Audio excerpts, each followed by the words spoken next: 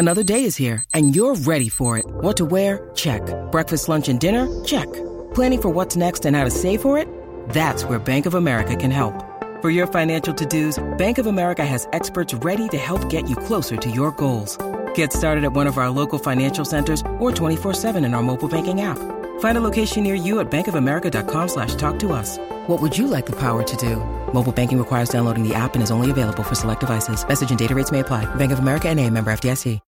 When you need mealtime inspiration, it's worth shopping Kroger, where you'll find over 30,000 mouth-watering choices that excite your inner foodie. And no matter what tasty choice you make, you'll enjoy our everyday low prices, plus extra ways to save, like digital coupons worth over $600 each week. You can also save up to $1 off per gallon at the pump with fuel points. More savings and more inspiring flavors make shopping Kroger worth it every time. Kroger, fresh for everyone. Fuel restrictions apply. Welcome to Heart in Hand, the Rangers podcast, the podcast that's a day late because it was my birthday on Monday and I never work on my birthday. This week on Heart in Hand, congratulations to all the Rangers players because it was obviously all their birthdays at the beginning of the second half against Hamilton.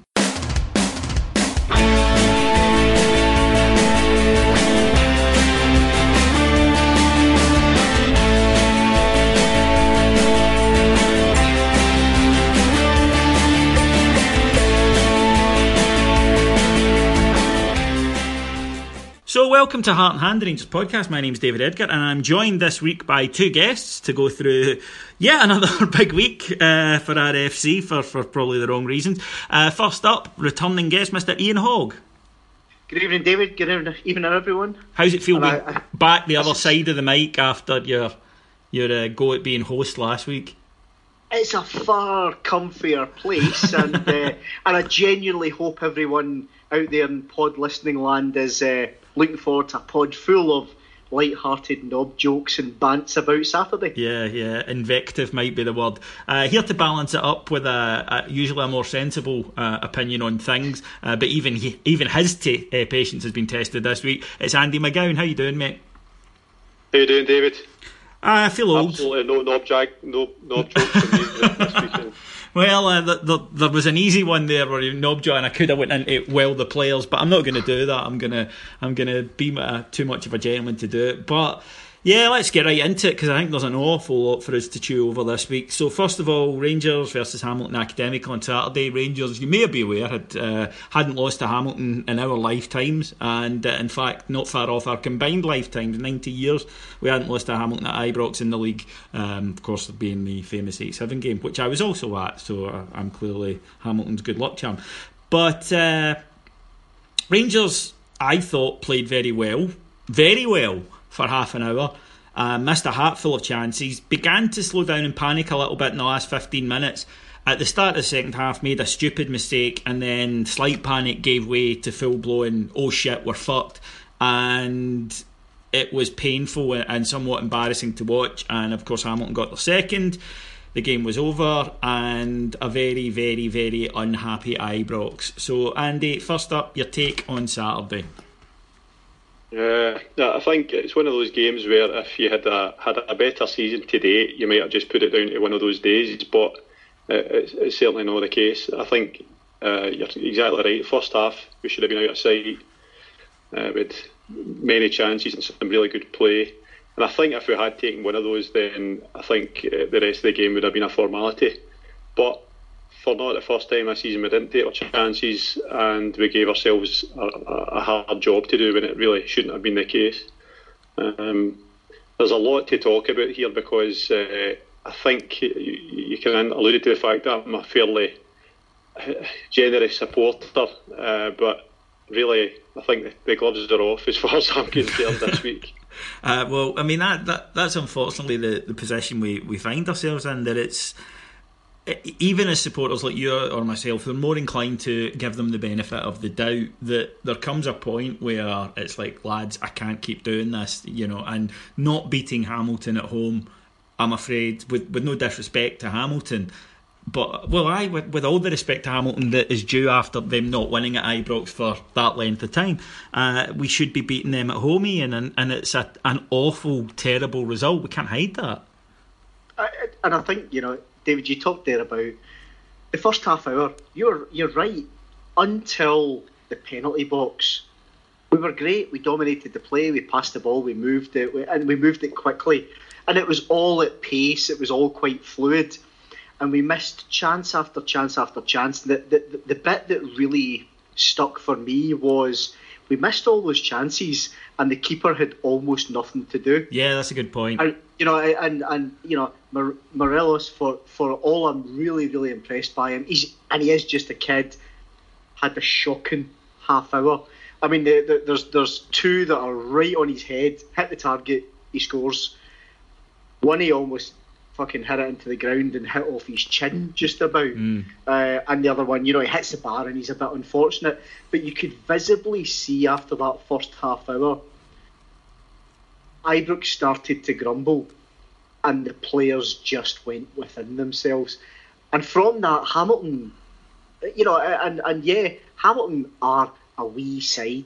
They came to do what Motherwell did to us at Hampden. They came to bully us, and by fuck, after half an hour, their players just bullied us off the park. I don't know if I agree with that. I think they came expecting to get beat, hoping to avoid a hiding, and would have been quite happy to go away with a 2 or 3 goal loss. I think they couldn't believe the luck, and I think that the first half hour indicates that, the way that they played. I think that they weren't particularly ambitious, and rightfully so, we pushed them back. But no, I don't think they did that. I think that they just completely couldn't believe the luck at how easy Rangers made it for them in the second half, once they had taken the lead, and of course got that little boost that all teams get when they take an unexpected lead away from home. 2 names, obviously Morelos is one. But the 2 names I want to talk about are him and Josh Windass, because I thought in the first half Josh Windass was by far Rangers' best player, believe it or not, and it's a guy who's taken a lot of flack, but I thought he tore him apart on his wing, and some terrific crosses, and as you say, one in particular where he has given Morelos an open goal. All he has to do is head the ball down and out of the net, but he somehow managed to head it down and onto his feet and over the bar. But we've seen this a lot. We've coined the term on here, Andy, the term Windassian, for these brief moments. You can say that was Windass, like a band who produces one good album and then a series of crap after it. It's like they're Windassian, because another bout of he can play, come on son, and then followed by a complete and utter failure to look like a footballer in the second half, of which he wasn't alone, but this is something that happens regularly with him. I think Windass, and the fact that he's more or less a first pick just now in our first 11, kind of epitomises where we are, because I think we all know that he's got ability somewhere. Everybody keeps on telling us he's the best player in training and so forth, but it's not enough. It's just not enough, because what happens with Windass is he's in a forward position. He's a left winger playing for Rangers. We're looking to do things this season, and it doesn't hurt teams enough. He very rarely hurts teams, in fact. He gets into good positions, and we've seen a couple of good crosses at the weekend, and we're actually saying, well, that was a surprise, because he actually had a final product. He's not doing enough for me, and over the piece now, he's been here 18 months. I know he's had a wee bit of injury time as well, but over the 18 months, can you really say hand on heart that there's been much from him at all? I don't think he can. I think it would be helped if he was in a better team, but what player wouldn't he? Right? Yeah. But there's a lot of responsibility on you if you are a winger or a wide man playing for Rangers, playing at home with expectation. Not every player can handle it. You're right, David, he did well in the first half, but it's not enough, unfortunately. No. When you compare him to Barry Mackay last year, he couldn't lace Barry Mackay's boots, and look at how he came in for criticism from time to time, because at least Barry hurt teams from time to time, or more often than not.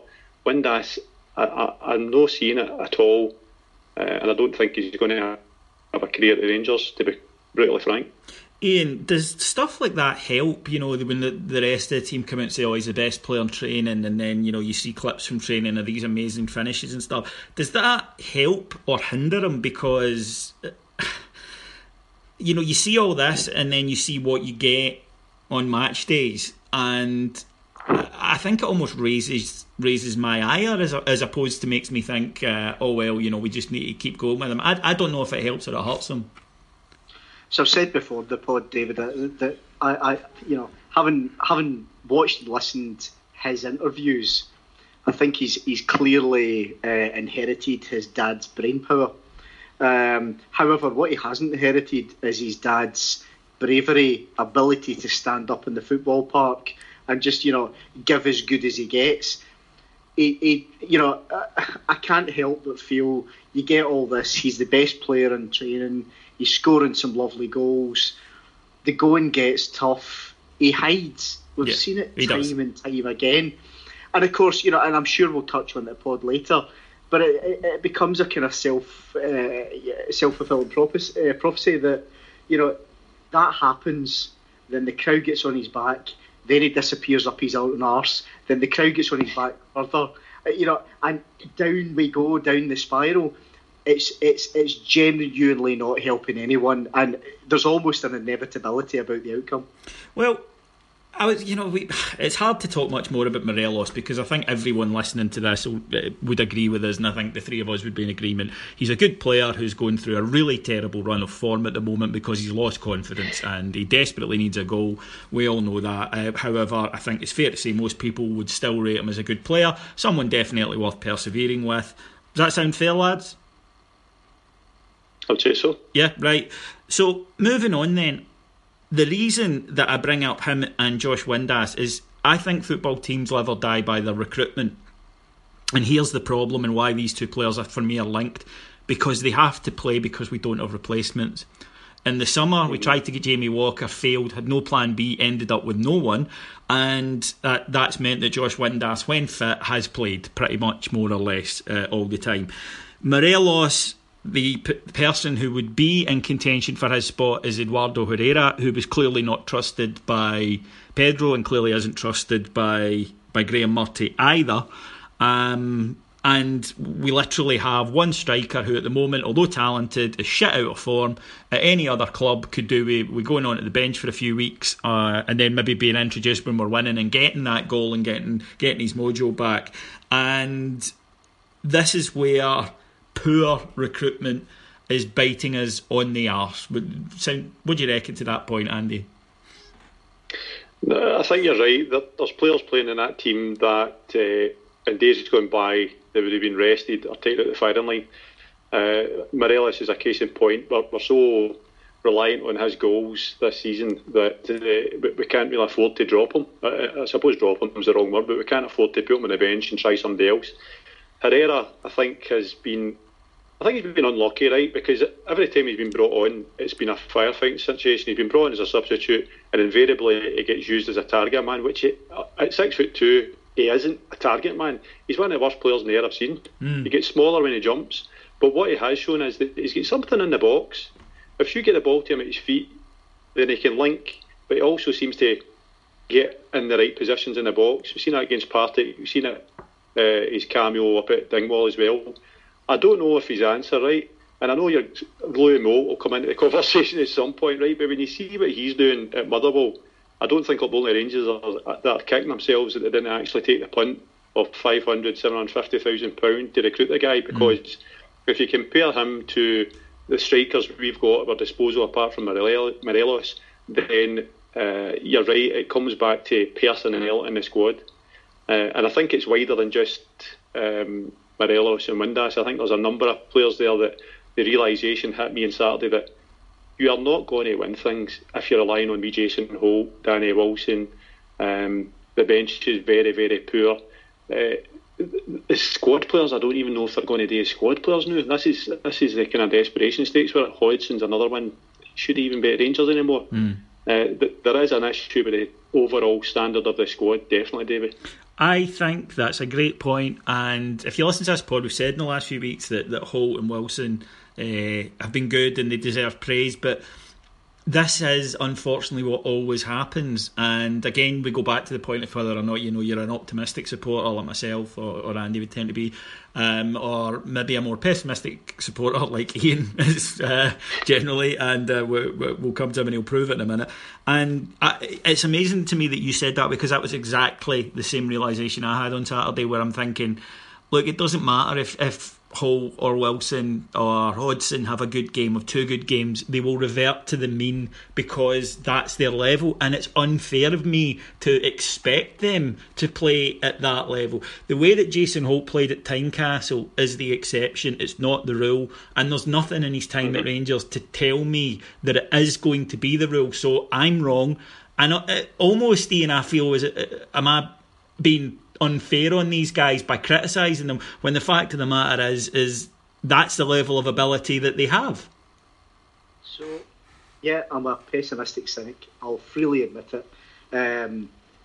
Is that unfair? No, I don't think it is. I mean, take. You started talking there about the signing policy in the summer. This is where it starts to come back to bite us.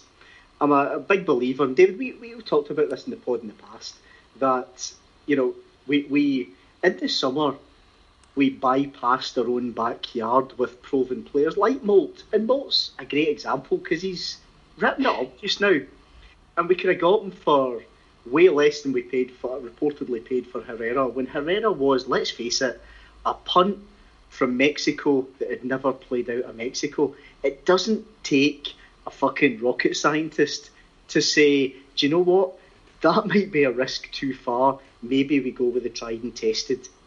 In terms of then the rest of the squad, you know, that your Wilsons, your Hodgsons, your Holtz, all the rest of it. You know, again, I'm a firm believer in you get the outcome that you deserve. And from a recruitment, a strength and depth point of view, we're getting the outcome that we deserve. We can't string 3 wins together, let alone 5, 6, 7, 8, 9 wins together. We're at the level we're at because, frankly, that is where we're at. And going beyond that, you know, you look at Candace and social media got a bit of a rough ride at the weekend, and he's probably been one of the better signings for us since the summer. But again, he's been a journeyman throughout his career, and he's a winger. He's going to be inconsistent. One of the stats I saw at the weekend, David, was we had 50 plus crosses into the box, and we created practically nothing. Well, second half, first half. I mean, certainly the second half. And watching the game, and I watched the rerun, and I started watching the second half for a third time. I was that much of a glutton for punishment. The amount of times, and it's a big frustration of mine, even when it's advocate years, the amount of times that the ball goes wide, we cross it, or we take a corner and we hit the first man, it's absolutely fucking criminal. Controversial thought lobbed into the conversation time, Andy. With that amount of crosses going in, would it have been useful to have someone who arrives late into the box and can head the ball a la Carlos Peña? Yes, definitely.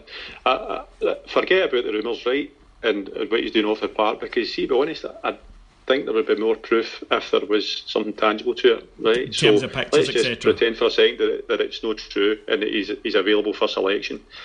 Peña, when he played, was doing things that were useful to the team, right? Now, he might have been shit on the ball, he might have been getting caught in possession, he couldn't tackle a fish supper.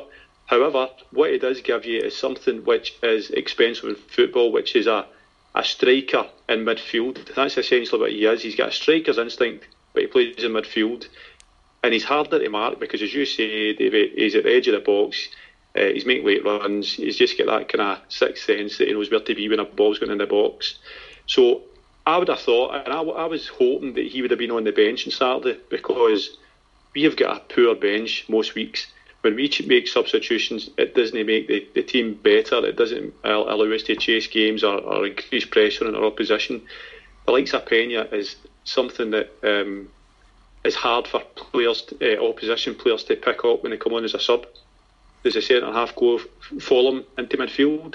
Does a midfielder drop and pick him up? Things like that can cause confusion, can create space, not just for Peña but for other players. So you're exactly right. There is an argument that right, he might not be the best signing, he might never be a success at Rangers, but see if we've got him sitting in the house when he's fit, I'm not so sure that's the right thing. And I don't think that's me sitting saying he's a better player than he actually is, because I know his faults, but there's one thing he can do, and that's get on the end of the box, end of crosses in the box, late runs. And I'm a great believer if you're paying somebody's wages, then to banish them for any to banish them for any reasons that you can't find them those wages is a bit foolish, because you're still paying it, you're not getting any return. And watching the game back on the Sunday, exact same sort of thing occurred to me, where I'm thinking, had he been there, all right, yes, we know in a game against Celtic he's going to get caught in the ball, he's not going to contribute in midfield the way we need him to, but against Hamilton, when they've got a lot of their defenders in the box and they're trying just to hit in the break, we're firing in cross after cross after cross, I thought that having him to come off the bench might have been useful. That leads us on to a couple of points that I think are interlinked. The first one is the weekly Kenny Miller section. And Ian, again, after Partick, I thought that Miller was back to his worst Wayne Rooney-esque chasing after the ball like a school kid performance, where he was everywhere but where he should be.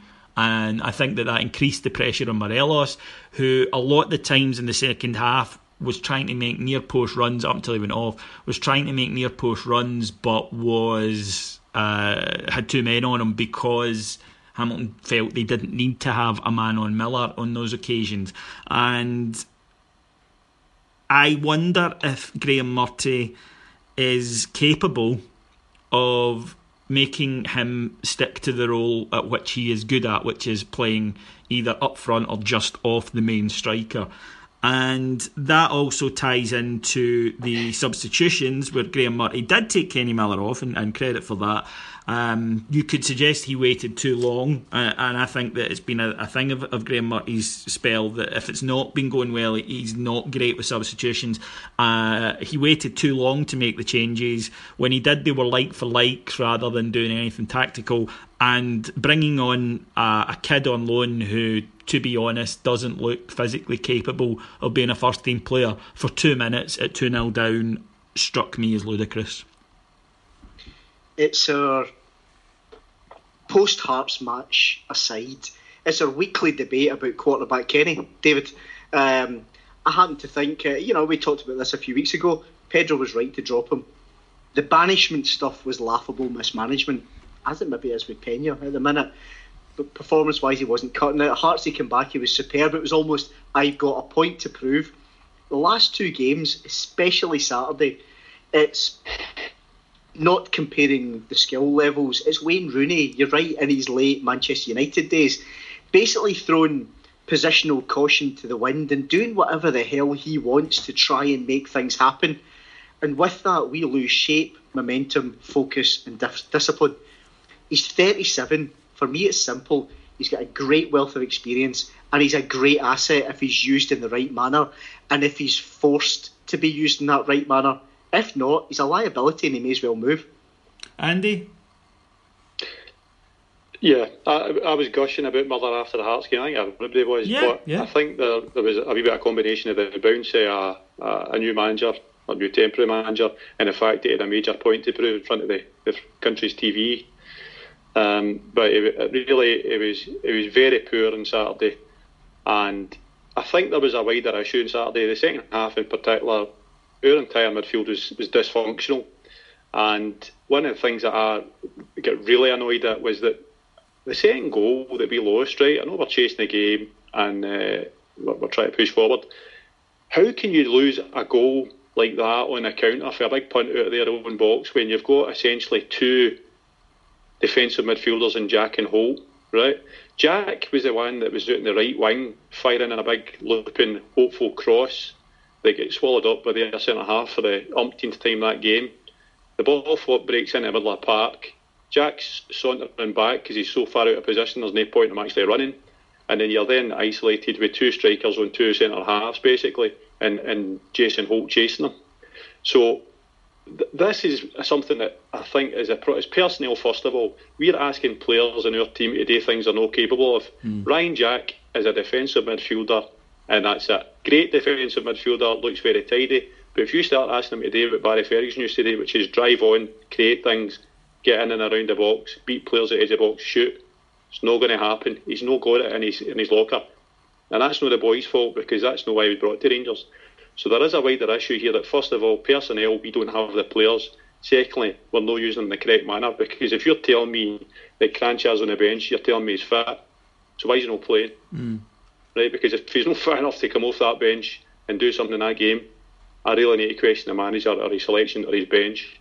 No, I agree, and there's so many things. So I apologise to people for a little bit jumping all over the place here, but there are just so many points that are coming up. One of that was you mentioned Barry there.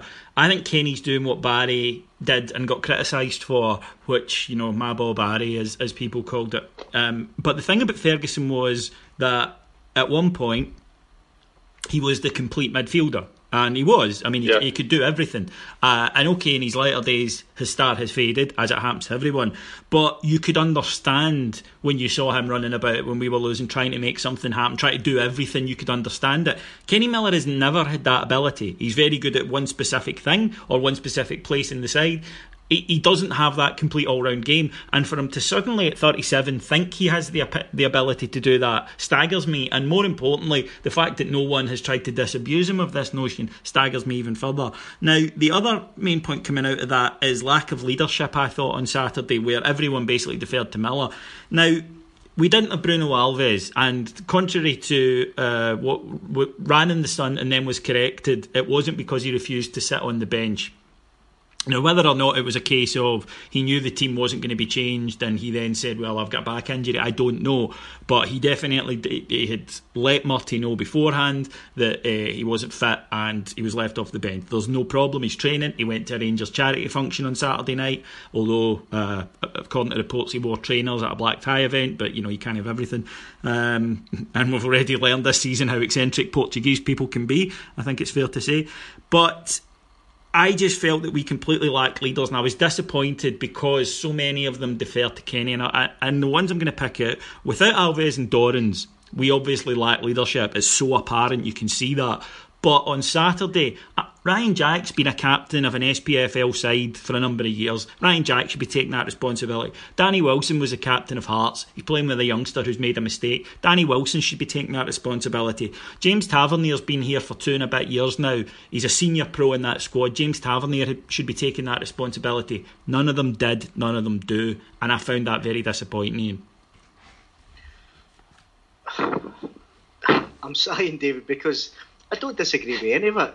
You know, you look at Danny Wilson as the example. He's back in that side. He's strolling about at the back as if he's never been away until push comes to shove. And then there's, you know, he's got a young kid playing alongside him. And granted, McCrory's mistake was fucking hideous. Right? He's not got away from it. He's a young guy, but that was a 12-year-old's error. However, he stood up and he got on with it. That was fine. Wilson's job was then to walk him through the next 25 minutes, half an hour. Walk him through it as a... And again, I'm not for a second comparing ability. But you read about Graham Souness on the park, especially in his Liverpool and his Scotland days. And Jock Stein would talk about if someone made an error, as soon as the ball's back in play, the first person by his side is Graham Souness, playing a simple 3-yard pass, taking it back again, playing it back to him again, up in his confidence. That's leadership. Danny Wilson is 26, and still you hear people say, oh, he would do well if he had a big dominant centre, i.e. Davy Weir, if he had his dad next to him. And he's 26 now. You know, David, Danny Wilson is not getting better, either mature-wise or ability-wise. So, you know, Ross McCrory's doing that. He needed a guy alongside him. Danny Wilson isn't it. Simple. From a leadership point of view, the only leader Rangers had on that park was Kenny Miller, and Kenny Miller decided that he was going to be a fucking quarterback for the day. Andy, we're Monday quarterbacking here, we're Monday morning quarterbacking here, I know, but still, if Bruno Alves was fit, and we have to understand that possibly he was not, but should there have been, rather than where we won last week, we're just going with the same team anyway, Bruno, take your time, should we have been doing that, or should we be thinking here, hang on a minute, this is Bruno Alves, Portuguese legend, okay, maybe hasn't been in the best of form this season, but still, we've got him here, we're paying him a healthy wage, you need to get fit and get into that side because you are a first name on the team sheet. Or instead, I think it was more a case of, well, we're just going to go with the lad's done great last week, we're just going to go. And was that an error? It was definitely an error. It's very laudable for any manager to say, you played well last week, son, I'm going to keep you in. That's fine. And in theory, that's a very good thing, very nice thing, but it's not the way we should be working. Bruno Alves is fit, he plays. It's as simple as that, because we're talking about leaders. You can only be a leader on a football park if you're able to look after your own game first. And we've got too many players in our team there that can't even look after their own game, never mind pick up somebody else's slack. And again, it gets back to ability, confidence, all these kind of things. I said a couple of weeks ago, now this might be controversial, and I'm going to qualify it for the listeners, right? I thought McCrory played extremely well on Saturday, apart from his mistake, right? And I thought he played extremely well after his mistake, which is actually a bigger measure of the lad. Mm. He still does a couple of things that is only natural for a young centre-half. He dives into tackles when he's trying to recover, which could pull him into trouble against better opposition. But his positioning, his pace, using his body, it was great, right? So I'm not saying the boy isn't worthy of his place in the team, but I don't think he should have been playing this Saturday. And the reason I don't think he should be playing this Saturday is because a couple of weeks ago, I said that when he first broke into the team and we were raving about him, rightly so, I said, great, fantastic prospect, he looks as if he's got everything that he needs to progress in the game, but what I don't want to see is our young players like that burned. And by burned, I mean playing them week in, week out, where we're actually relying too much on them. And I don't care what anybody says, if you're a centre-half playing for Rangers against anybody, there's a lot sitting on your shoulders there. Mm. So I would have preferred to have seen, if Cardoso was fit, I would like to see Cardoso play. Right? The boy is him and Alves are our best centre-halves, without question in my mind. I think they complement each other. There's a wee bit of pace with Cardoso, he can use the ball, he's still getting to grips with the aerial aggression side of Scottish football. But I think Murty was just a touch too loyal, particularly to Wilson. Wilson is, I'm trying to be kind here, but he's not going to be what we need. If you've got an archetypal centre-half, the first things you tick off are strength, heading ability, and leadership. And I think he's lacking all three. And he's no progressed for his days when he was playing alongside Davy Weir. No, absolutely, and I agree with you. I think you pick the team on ability really as often as you can, unless someone is going through a really awful spell of form. You pick the team on ability, and it's clear how much we missed Alves and Doran's sheer presence on Saturday.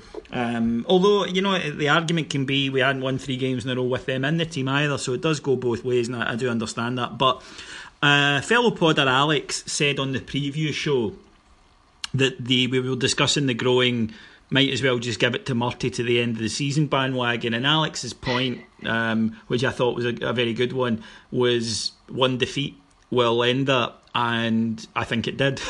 And I think that you saw on Saturday, it's almost like we need a fucking manager, and a proper one. However, we're getting the noises, and we can only go on this, that the noises coming out of Rangers, and these are the noises which are coming out of Rangers incidentally, these are not things that the media are making up, is that there's still no rush, that the board will not be moved by one result and will not start to change their plan. I'm questioning whether or not there is a plan, because I've seen nothing to indicate that there is. And even if there is, it's hard to have a lot of faith, because the last time we were in this situation, Ian, we ended up with Pedro. So surely the board have to now react, not panic and get an appointment, but they promise transparency. And if they think Murty's fine till X, they should say that. And if not, and they don't have any clue of what they're doing at the moment, it's a huge panic. Because if you see from Rangers social, I feel so sorry for the Rangers social media guys at the moment, because they're putting out stuff, you know, they'll say, the Burn Supper's coming up, and they're just getting savaged. And it's because punters don't want to hear this. Punters don't want to hear anything from the club at the moment apart from, here's our new manager. And they don't seem to grasp the level of anger which is just going to grow with every poor result. If Rangers don't win on Friday night at Dundee, the mood is going to be murderous. Don't disagree with any of that, David. You know, today's the 21st of November. It's 26 days since Pedro Caixinha left. Now, for me, I will probably come on to the people who are actually selecting the manager. But the trigger was pulled on Pedro Caixinha, and the people that we have on as directors, non-executive directors and all the rest of it, they're all very successful businessmen. And in any business, you've got a plan A, you've got a plan B, and you've probably got plans C, D, E and F. And it's quite clear, we sacked Pedro with no plan B. So for me, we're 26 days later, and we as a support who have ploughed millions in, and for the listener, you know, I'm going to qualify this by saying you've got to almost give the board the disclaimer of, we are eternally grateful for what happened in 2015, right? We are, of course. But there's got to be a time that we look above the parapet from that and say, we're 26 days on. That's almost 4 weeks. And just about 2 of those weeks were an international break when a new manager could have had the vast majority of his squad working on ideas, bedding himself in, all the rest of it. The anger is... I'd say the anger's palpable, to be honest, David. It's growing. It's going to get worse. And the overarching feeling of, we're almost 4 weeks in, and this is on the board with no succession planning, that's increasing. It's becoming a joke. I tweeted the other night that, again, big believer, whatever walk of life it is, leaders lead from the front. And our board are fucking hiding just now. They can't go into the AGM, Andy, with because even if they have a new manager in place, they're going to get bollocked, and I think they'll be surprised by the level of it from the fans about the whole Caixinha. I think questions are going to be asked very loudly and very directly at the AGM about the whole Caixinha thing, but surely they can't believe for a second that they can go in with this sort of hinterland at the moment of Graham Murty and we're kind of looking and, you know, we'll get there when we get there. Surely they're not that naive. No, I don't think they will be, but the problem here is, did they need to be like this? And what really worries me is that the Rangers supporters' relationship with this board is probably the most key thing to how our future years pan out. If we don't understand what they're doing, if we don't understand the problems that they're facing, and we don't give them a wee bit of forgiveness, then we've got a problem, because there's 2 sides to it. There's a footballing side and rebuilding a football side, right? That's obvious. We've also got the rebuilding of the club as an entity, as a business, as a financial powerhouse as it used to be in Scottish football. The 2 things do go hand in hand. But if it was easy to rebuild a football side, then every club would be successful, right? Anybody can appoint a manager and it goes wrong. So I do have a degree of sympathy for the Caixinha thing, because it went wrong, and it went wrong badly, but I can understand why they appointed the guy. I think if Caixinha was on the Apprentice, they'd only need 1 episode, because he'd have Alan Sugar appoint him in the first episode. That's how smooth he was. And but the other side of it is the football side of it, the financial side of it. I read through the accounts, and I'm fortunate that I'm not an accountant, but I can understand books, I can understand profit and loss and everything else. So I had to read through that. That is the most transparent set of accounts I've ever seen for a football club. And I don't think there was much missing in it from a fan's point of view, if you wanted to read through it. That was for a reason. That was the transparency they're talking about. But we still need King, Park, Bennett, everybody that's on that board to keep us going. and that's a fact of life just now. And there might be people listening just now disagreeing with me. That's a fact. We need them just now from a financial point of view. The deal with the devil is, though, that if they're writing the cheques, we have to give them defer to them in terms of having a wee bit of say in the running of the club. And where I think it's went wrong, David, is we've got Robertson as a chief exec or a managing director, I think his title is.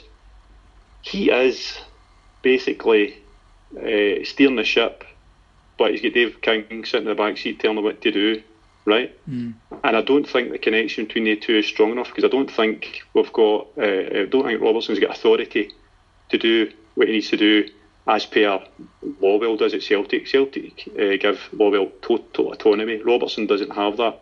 The reason for that is King's writing the cheques. We understand that. So I think from a supporter's point of view, we need to understand that, but it's easier said than done. The man in the street doesn't get all that, and that's perfectly acceptable to me. I will understand it because I'm in the industry and I know that kind of intricacy of the pressures of running a business like this. Well, okay. So I think we need to be careful we don't throw the baby out with the bathwater when it comes to the board. Oh, I agree with you, but the counterpoint to that is, okay, and it's great, and you're right about the accounts that they put out and just said here, and honestly, is everything that's going on and correct. So why then, in an arguably more important area in terms of relationship with the fans, I'm not saying a more important area, incidentally, there's nothing more important at a football club than finances. We are a walking example of that, right? But in this crucial area, in terms of the relationship between the board and the supporters, why have they allowed a vacuum to develop? Because in 2017, there's no such thing as a vacuum. The old days, you bought your paper, you bought your morning paper, you could get an Evening Times at night, you spoke to your mate in the pub, and that was it. Maybe a phone in, whatever. In 2017, if there is a vacuum, people will fill it. And that's exactly what has happened with the amount of names that have been chucked about. There's been people who have been appointed, sacked, crucified, all in the space of time, and we don't even know if they've been approached yet. Why are they allowing this particularly crucial area? And I understand they can't on a daily basis say, well, we've approached this guy and we want to appoint him, but he's taking his time.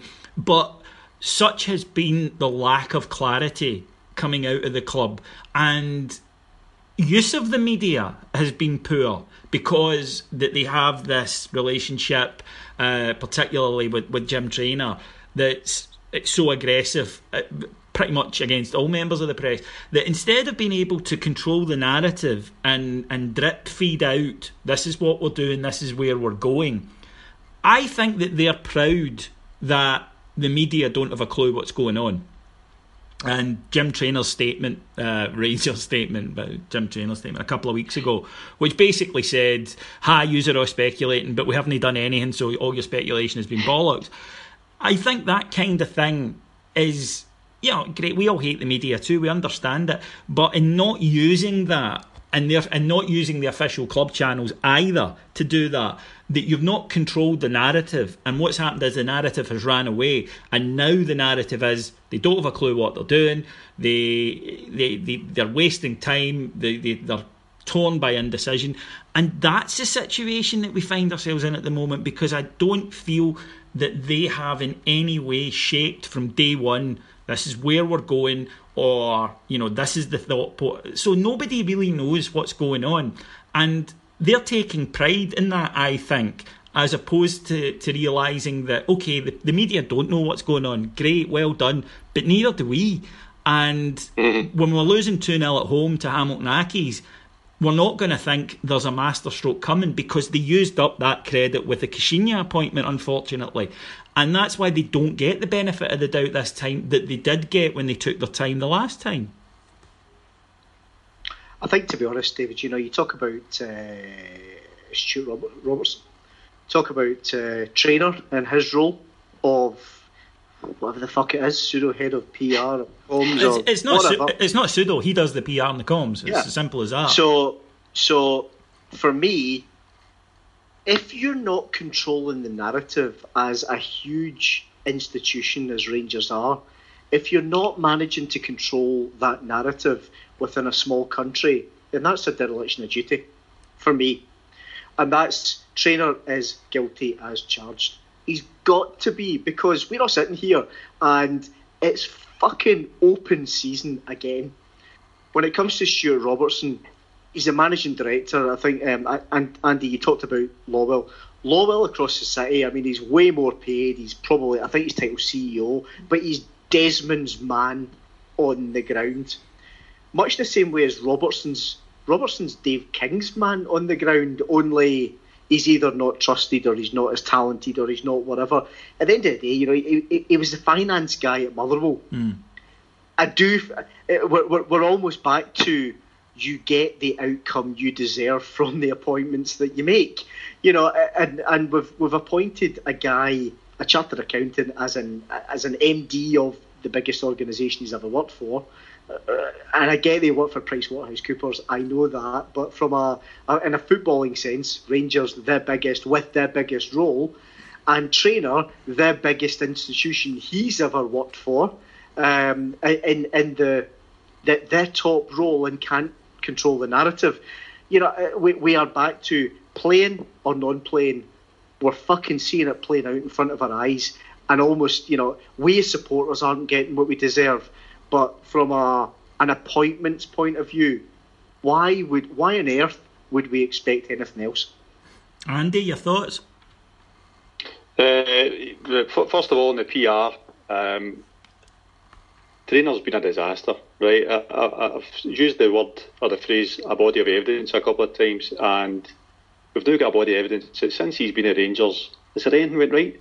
The fact that we are still at loggerheads with BBC Scotland for whatever reason, and it hasn't been resolved even partially to our benefit, is a joke and a disgrace. Because how the hell can you control a narrative in a wee country like this if you've got the biggest broadcaster basically ignoring you? And anybody that's listening to BBC Scotland will know what I mean. You wouldn't know he existed. But back to Robertson, I think you're right, Ian. He is Dave King's man. I think he's the kind of man he needs right now, because the books are all right. I'm not going to bore everybody to death with the books. I think the books are where they should be for where we are in terms of recovery, right? So that means that Robertson's doing that side of his job correctly, and his team. Where he's fallen down is, we talk about football administration, that's fallen down because, I said in a previous pod, if nobody was thinking about even the merest possibility of needing a new manager after Niederkorn at some point in the next 6 months, if they're not thinking about that or even making provision for it, my God, it's beyond belief if that's the case. So that's where they've put ourselves under pressure, and that's why I mean it didn't need to be like this, because they've left ourselves wide open. That when it came to that point in time, when Caixinha's time was up, there wasn't a defined solution ready to go off the shelf. They look as if they've just started that morning after they've sacked him, which beggars belief, really. So, Andy, see the point about Robertson there? Sorry, on you go, Dave. No, so the reason, I'm sorry to cut in, but that you've just there made a better case for the board to more people for free than Rangers PR have done in the last month. That's a fact. You've just sat there and made a better case saying that the board. So why is Robertson allowing or accepting a PR wing of the club that is allowing him to be painted in the kind of situation that he is, as people think, oh, he's basically a wee boy that doesn't know what he's doing. Somebody must trust Trainer. Somebody must, but that's what I'm saying. That he's if you've just sat there and I'm sitting going, that's a good point, and I know you well, and I trust you. I'm thinking if Andy says that, then it's probably true. But you've just made a more passionate and stronger case about how the board are doing in one very important aspect to more people than Rangers have. That for me is a massive failure, because I think that at that top level at Rangers, Trainer's more interested in his wee personal battle with the people he doesn't like than he is about actually going out. And more importantly, in modern, and again it's 2017, why is a 50-year newspaperman your best choice to do PR, which is a completely different thing in a completely different industry these days?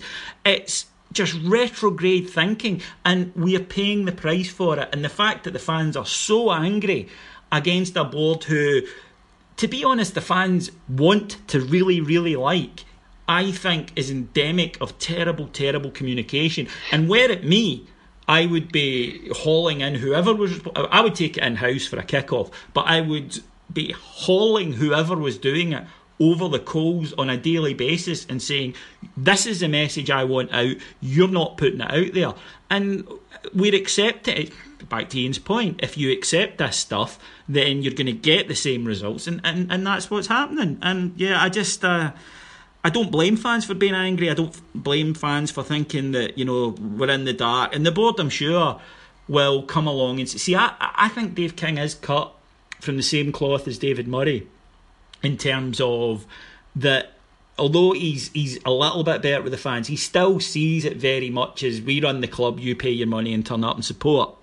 And there are other voices in the board who don't agree with that, but that's what King is from. That's his idea of football club ownership, chairmanship, whatever. Right? The difference, as we've spoken about before, is that he doesn't have the love me attitude that David Murray had. But they have to understand that the Rangers support, having been through so much in the last 5 years, doesn't have the infinite patience that it maybe had 10 years ago.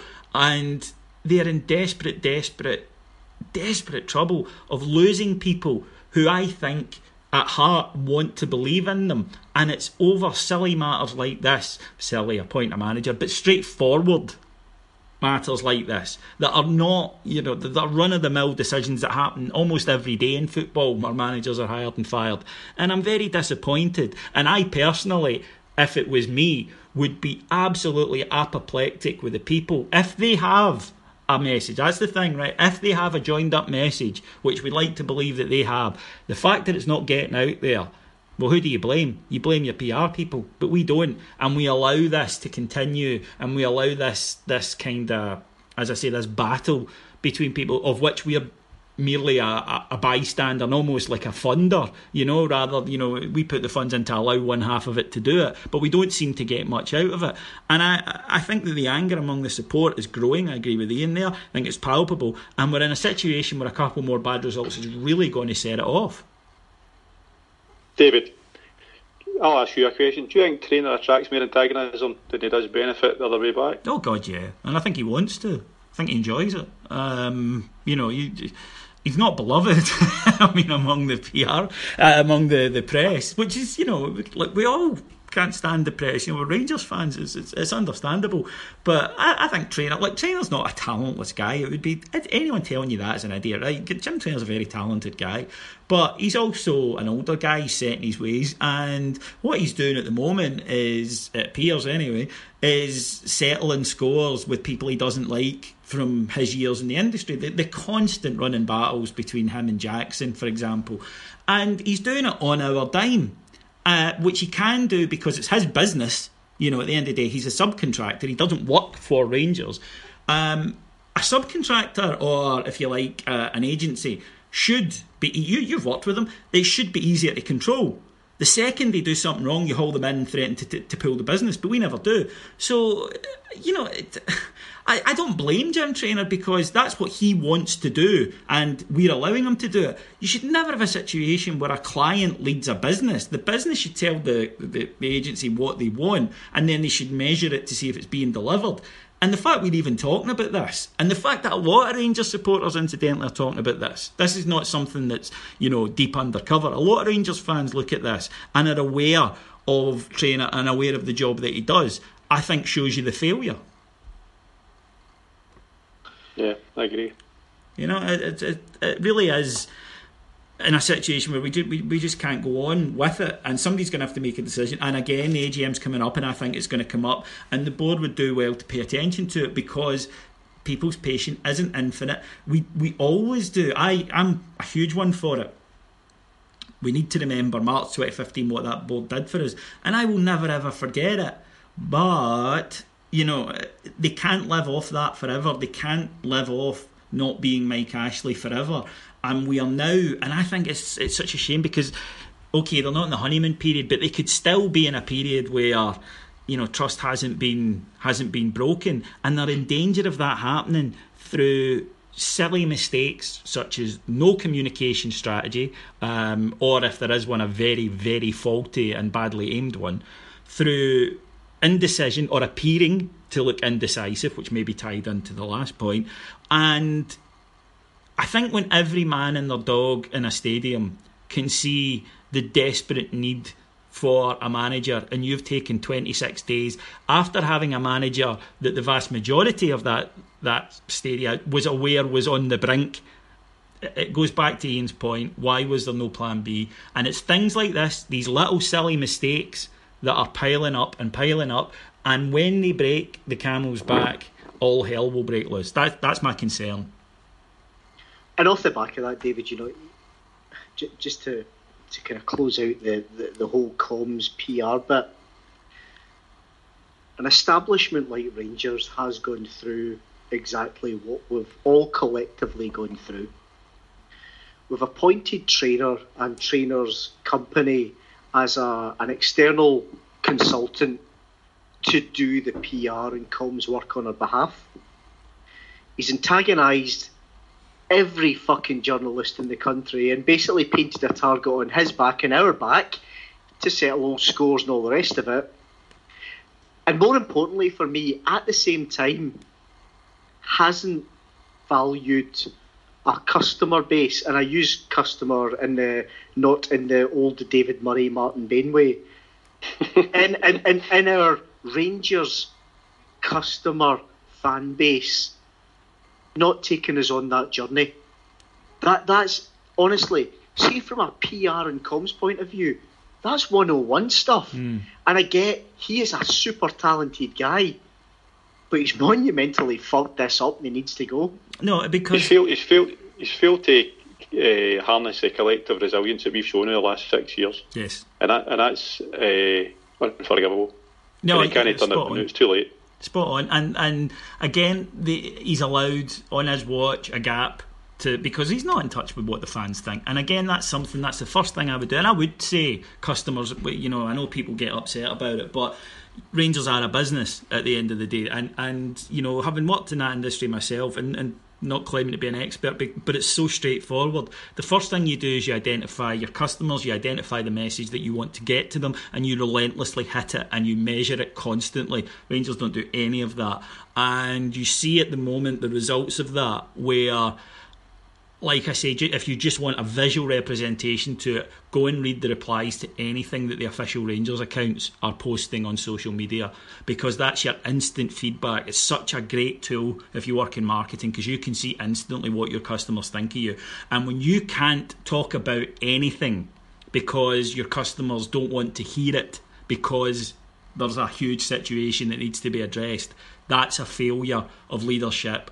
And it's a failure of communication. So it's where we are, unfortunately. Now, again, don't really want to kind of spend too long in this, but there was some talk again about the Ibrox atmosphere, that there is certainly a discrepancy between the home form and the away form, and the atmosphere at Ibrox, for all the reasons we've just spent an hour talking about, incidentally, is not great at the moment. It's easy to say, the players are professional and it shouldn't be affecting them, but they do seem to react better to the backing they get from away fans, which tends to be, if you like, louder, and just, every club's away support tends to be, in inverted commas, better, because most home fans, especially big clubs, do tend to be that bit quieter. But Andy, is this becoming an issue? Is it actually something that's hurting the team? It's definitely noticeable. On Saturday, I'm not going to say I'm the one that's sitting with a loudspeaker telling everybody to sing, right? I'm not. I sit at the back of the Govan. But there was a noticeable kind of turn when maybe daft things like players misplacing a pass or something doesn't come off them. There just seems to be a bit of a lack of goodwill just now. But it comes to the fact that we're into the second half and we're still drawing on each with Hamilton at home. And I don't think there's ever been a time at Ibrox when it's never been the case that will happen. But it just feels as if, as a crowd, we should be showing a wee bit more, how can I put it, emotional intelligence, that this team needs a wee bit more care and attention than some of the teams we've had in the past that could raise their game. So the crowd does have a role to play. You're right in pointing out, David, that the crowd at home is a bit tetchy, and it's no helping the team. That's a definite. It's no helping some of the individual players. I mean, we're talking about Windass earlier, talking about Hodgson earlier. Right, they might not be Rangers players for long term. They might not be good enough. We can all agree on that. That doesn't mean we need to make things harder for them than they need to be. No, absolutely. And Ian, I wonder if it's a bit of a chicken egg situation. I really do, in terms of. See, I am a great believer in you pay your money, you can go and, so long as you don't punch people, behave pretty much any way you want. And I think that the supporters, especially our supporters, who are still injecting money into the club after everything, I'm loath to criticise. It's just that, and you can see it affecting the players, but is it a case of, well, David, you've just sat and listed for an hour the reasons why the crowd are upset, and then you're saying, well, they're upset and that's affecting the team. Is it chicken egg here? Do we need the team to go, right, lads, at the end of the day, we're all pulling down a lot of money, and whether or not it's right, or whether or not we feel that they should be singing and getting behind us at every moment, we have to accept that that's the way the crowd is, this is the way the cookie has crumbled, and we need to get them on side by our performances? Or is it not as simple as that? Fairly simple outlook in life, David. That's a two-way street. Two key questions. First one is there a psychological issue with the players at Ibrox? Undoubtedly, yes. The stats don't lie. We've played 7 home games and we haven't won 5 of them. 4 of them were against Hibs, Hearts, Kilmarnock and Hamilton. So psychologically, we're back to, we talked about it under Warburton as well. We talked about it under McCall. We talked about it under McCoist. Shirt's a bit too heavy for some of them, quite clearly. Second key question is the flip side. Are our home support not supportive enough? And I would say from Saturday, and again, you can hear it increasing as the season goes on, that we've got our fair share of moaning and whinging bastards, let's face it, right? You're one of them. Our fair share. Yeah. Do you know what? That's generally only outside the ground. In the ground, I like going to cuddle Broxy. So, but we can all argue that folk pay their money and yada yada, fine. But effectively, what happens is you pay your money, you get the teams back, you ensure the current crop hide, knowing fine well they feel the shirt's too heavy. They regress, doesn't hurt the outcome, and again we've got this perpetual downward spiral again. But the players have to be stronger. Doesn't matter what role you've got in life, doesn't matter what job you do, you're going to get a bit of abuse, you're going to get bad news, you're going to get shit in your life, and we seem to just get crop after crop of players that turn into fucking Nicky Law. It's like I say, it's a debate that can rage on, but it's one of these ones where I think it's interesting to talk about, and I think people will have their different viewpoints, and I'm not saying who are right and who are wrong, because I can see merit in both points. Certainly we've all heard at Ibrox guys who sit there basically waiting for the players to make a mistake. We've all seen that, but it's not going to change. So I kind of think, in a way, Andy, the debate is almost academic, because yes, we can all say, I wish everybody would go in and sing, and I wish, at the next home game that Ibrox was rocking, and I wish that if the players made a mistake, nobody bothered. Or we can say, I don't agree, the players, have to raise, their game, and you have to develop a thick skin. The fact is, we all know what the atmosphere at the next game is going to be like, and the game after that, the game after that, it isn't going to change. No, I mean, we need to be careful. All football supporters are less. All football supporters are emotional and have their fair share of grumbles and turn on certain players or managers, whatever. It happens. We've got to remember that, I mean, that was another sellout on Saturday for how many times this season. There's barely been a game at home this season that hasn't been close to sellout, so we've got to take that into consideration. But I think, you mentioned it there, David, it's an accumulative effect, that it's not just about what's happening on the park that day, it's about everything. It's about the sense of that we've just stalled as a club, we can't get this manager in, that there's nothing really to look at and say, well, that's on the horizon. There's just a wee sense of Christ, is this another false dawn? We're how many games into the season and we're fell behind Celtic so far. We're clinging on to Aberdeen by the skin of our teeth. These kind of things. It just adds that wee bit of pressure to every single pass on that park. And it's very, very unlikely that any football supporter is going to rationalise themselves in that moment and say, don't grumble at that pass. It's just not going to happen. No. So that's the reality. That is. That's the reality. Aye. Yeah. No, you're totally correct. So we've got to remember that it's an emotional game. The Rangers fans, we are fantastic to support our club and putting our money where our mouth is, like nobody else. But maybe we just need to sometimes, and maybe that's just what this kind of pod's for, is to take a step back and kind of self-analyse and say, well, do you know what, maybe we can kind of check ourselves at that a wee bit and help the team. Yeah, I think so. Because away from home, it's totally different. I think that the away fans just go with a different mentality, but I think, as you said earlier, that's every club in the UK, in fact every club in the world, and I think most people. But I did always find that interesting, because I thought for years, well, you know, the professional footballers, and you know, we like to imagine that the crowd as a 12th man is important, but if that was the case, then clubs from Turkey and Greece would win everything. But then when we had Kevin Thompson on earlier in the season, he said no, he really appreciated especially the away support and the noise they made in away grounds and almost taking over away grounds, and it gave them such a boost. And I thought, well, there you go then. And especially with a group he played with a group of characters that I think it's not controversial to say were far mentally stronger than many of the players that are currently in this squad. So, you know, the fact that they were able to cope, and they got their fair share, incidentally, at Ibrox, but you know, the reality of the situation, that's what it is. Well, we're beginning to run a little bit long, and we could be here all night, so at that point I'll wrap things up. A few things to go through, just to say we'll be back on Thursday with our preview show. We're at Dundee on Friday night, so we'll have a preview show of that set up.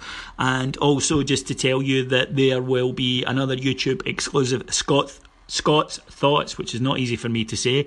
I'll need to get him to come up with something that rhymes easier. Wanker's Banker or something like that, for me to discuss. So hit the YouTube channel tomorrow night, and you will find that. That's on the Wednesday evening. It'll be up there. It's a solo one, so I'm going to have to vet it first, just in case. Because can you imagine Scott being left alone with a microphone? It concerns me, but it'll be there for his Copa Libertadores preview for those of you who fancy yourselves as football studs. It'll be there for you to listen to.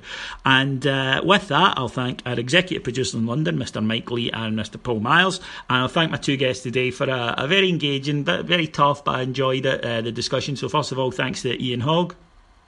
Thank you, David, and a quick plea to the Ibrox selection committee: get your finger out your fucking arse, please. To Andy McGowan. Always a pleasure to talk about the Rangers, David, so thank you. See, crowd pleaser there, Ian. That's how you win them. That's why he's become so popular in such a short space of time. It was a quick one. That's it. He knows how to work an audience. And just a wee thing from me before I go is, as I'm sure some of you know, but many of you will not, I've been selected, I'm very pleased about this, to be a convention partner at NARSA next year in Calgary. Please come along and see us. There'll be a live pod and various other things, and it'll be really the only chance that you'll ever get to come and see me when I'm in a good mood. So if you want to do that, go to the NARSA website, just put NARSA into your Google machine and up it will pop. My name's David Edgar. Thank you very much for listening. We'll talk to you again on Friday. Bye.